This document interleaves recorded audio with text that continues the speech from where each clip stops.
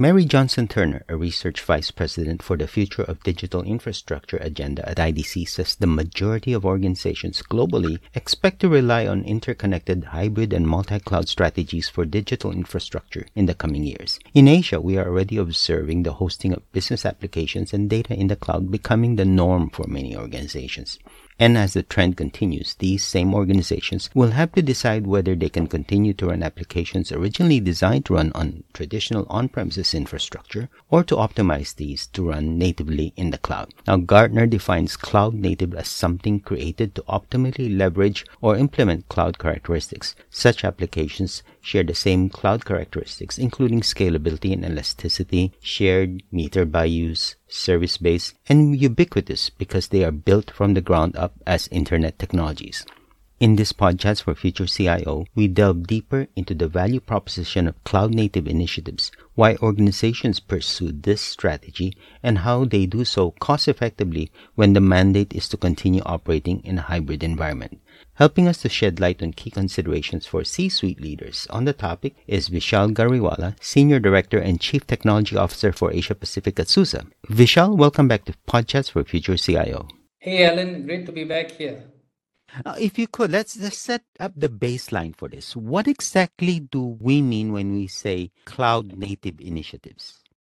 Sure, Alan. So, when we talk about cloud native initiatives, we are really focusing on the aspect of how customers design, build, and operate applications that are able to fully leverage the advantages of cloud computing. I can give you a few examples of such initiatives. So, number one could be how customers can adopt a microservices-based architecture for their applications, or how they can migrate traditional on-premises workloads to containerized applications that can run on cloud environments or even edge computing environments. Another initiative could be managing your container application landscape by leveraging a container management platform. Adopting CI/CD tooling to ship code faster can be another initiative. And the fifth one is all about how you incorporate DevSecOps best practices as part of your overall software development methodology.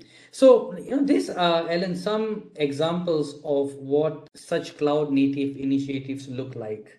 Now, we spoke about having cloud-native initiatives, but the reality is for many organizations in the region, the observable trend that we are seeing is taking a hybrid approach. So the question for you is, why would an organization, an enterprise, pursue cloud-native initiatives, even though on the onset they may be pursuing a hybrid approach to their computing needs? A great question. So, Alan, it's not hybrid or cloud native. It's generally hybrid cloud approach and cloud native initiatives together. They go very well hand in hand.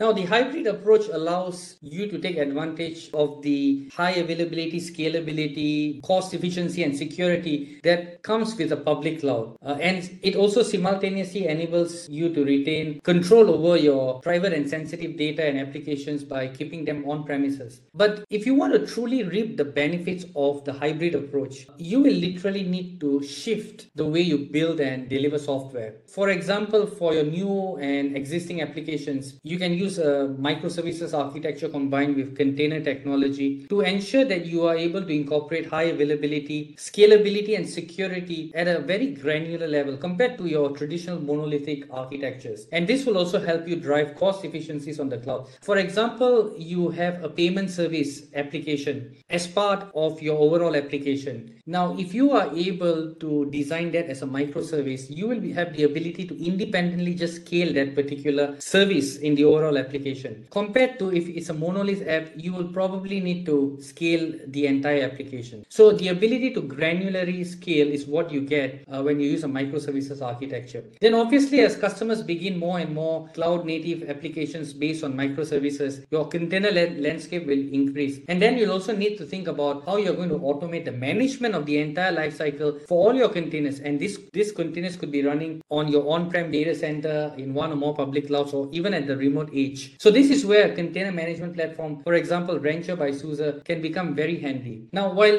you are doing the above two, you'll also then need to think about at the same time how you can quickly and consistently develop, test, secure, and deploy all of these microservices. And this is where DevSecOps and CI/CD will play an important role. One of the directives of IT leaders is to foster innovation. This is despite having to operate distributed heterogeneous cloud-native IT landscape. What is your recommendation for IT leaders in terms of the strategies that they would need in order to execute this mandate to foster innovation within an environment that is heterogeneous cloud native? So, when you have an IT landscape that is distributed and heterogeneous, managing, operating, and updating the operating systems, your Kubernetes clusters, as well as your cloud native applications tend to become quite challenging, primarily because of the variations in all of these environments. And this will then complicate the management and operations of heterogeneous environments, and it hampers innovation. To mitigate this, companies should ensure that they are able to have a consistent management and operations across their entire IT landscape. So this will involve implementing a uniform approach for managing, operating, and updating the operating systems, the Kubernetes clusters, and applications. Such things can be achieved by leveraging OS and Kubernetes management platforms such as SUSE Manager and Rancher Prime, along with automation as well as best practices from DevSecOps.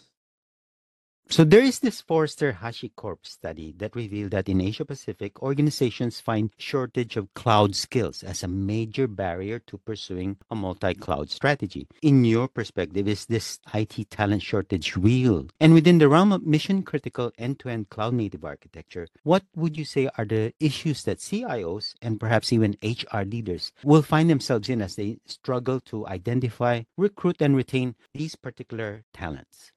I would say absolutely yes, Ellen. There is definitely a shortage of cloud talent, and this is not just in Asia or Singapore, but also globally. So I actually remember reading a particular report by AWS that was dated in 2022, where they said that there were more than 1 million active AWS certifications in 2022. Now that doesn't mean 1 million certified professionals, obviously, because some of them could have multiple certifications. But if we assume that it was 1 million in 2022 and there's a 30% growth in 2023, because there was a 30% growth from 2021 to 2022 as well, that puts the estimate to around 1.3 million AWS certifications in 2023. Now if you compare that with what Statista provides as the global developer population of approximately 30 million developers, well, the hypothesis could be something like this: you only have like 1.3 million out of the 30 million population of developers with skills. So this is one example to prove that we do not have the deep cloud skills that we need in this particular region. So the IT talent shortage is definitely real in Asia. But then again, there is also another issue. It's not just having certifications with the cloud providers. I would say the biggest struggle is finding talent with real world experience, skills, and expertise to build real world mission critical cloud native applications that need to work across a hybrid and multi-cloud environment. So, having a certification is a great start, but building real world production grade apps is a different thing altogether, because now you will need to build applications that not only adopt a multi-cloud architecture, but they also need to integrate with a rapidly evolving cloud native ecosystem, and they also need to be performant and secure. So how are you going to find such talent? It's not going to be easy. And the thing is, even if you do, recruiting them will not be easy. First of all, they are not going to be cheap. They may already have multiple offers at any time. And retaining them will also not be very easy, because such talented individuals often become victims of fatigue, because everybody is going to them because they are the experts. So it becomes a very high pressure working environment for them that will inevitably impact their work-life balance and perhaps cause them to move out to another organization. In addition to that, there will always be this risk of them being poached by other organizations because of the skills and expertise that they bring to the table. So in short, the IT talent shortage is real in Asia, and I think if you manage to find such people, it's very important that you have a great strategy to make sure that they stay within the organization. What can I say? Domain skills are very difficult to find. Anyway, with technology evolving rapidly, this is another issue that I often hear from both the IT executives as well as the finance and other members of the C-suite. With technology evolving rapidly, how can IT leaders themselves boost the interoperability and adaptability of their cloud native solutions? Is this achievable today? It is absolutely achievable. And, at the top of my head, I can think of three ways to do that. First and foremost, utilize open source technologies that are backed by a principal vendor. Why this is important is because then when you have a principal vendor backing you, you are able to secure the assurance from a support angle for the technologies you are using. And a principal vendor will also ensure there is good collaboration across a healthy cloud native ecosystem plus long-term product viability. So that is number one. Secondly, avoid vendor lock-in. And what this really means is that select solutions that not only conform to open standards, but that are also able to seamlessly integrate with offerings from a wide array of vendors so that you have the flexibility to choose and opt for different vendors if the need arises. The third point, which is becoming an important focus area, is avoiding software concentration, meaning not heavily relying on a limited number of software solutions or vendors for your various technology needs. Because if you do that, what happens if, for example, a company suddenly just declares bankruptcy, goes out of business, gets acquired by another vendor who has a completely different strategy for the company? So not being concentrated on a few companies will allow you to mitigate risks to potential issues or disruptions associated with a specific solution or vendor. And this is where companies like SUSE, we have over 3 decades of experience offering secure and interoperable open source solutions that aim to liberate your customers from the shackles of lock-in. Our technologies and products offerings comply with open standards, and they integrate not just with our products but with a wide variety of third-party products as well. One of the things that you mentioned earlier on was around security. In light of rising security breaches, what can IT leaders and security professionals as well do to enhance the security of their cloud native infrastructure or cloud native solutions?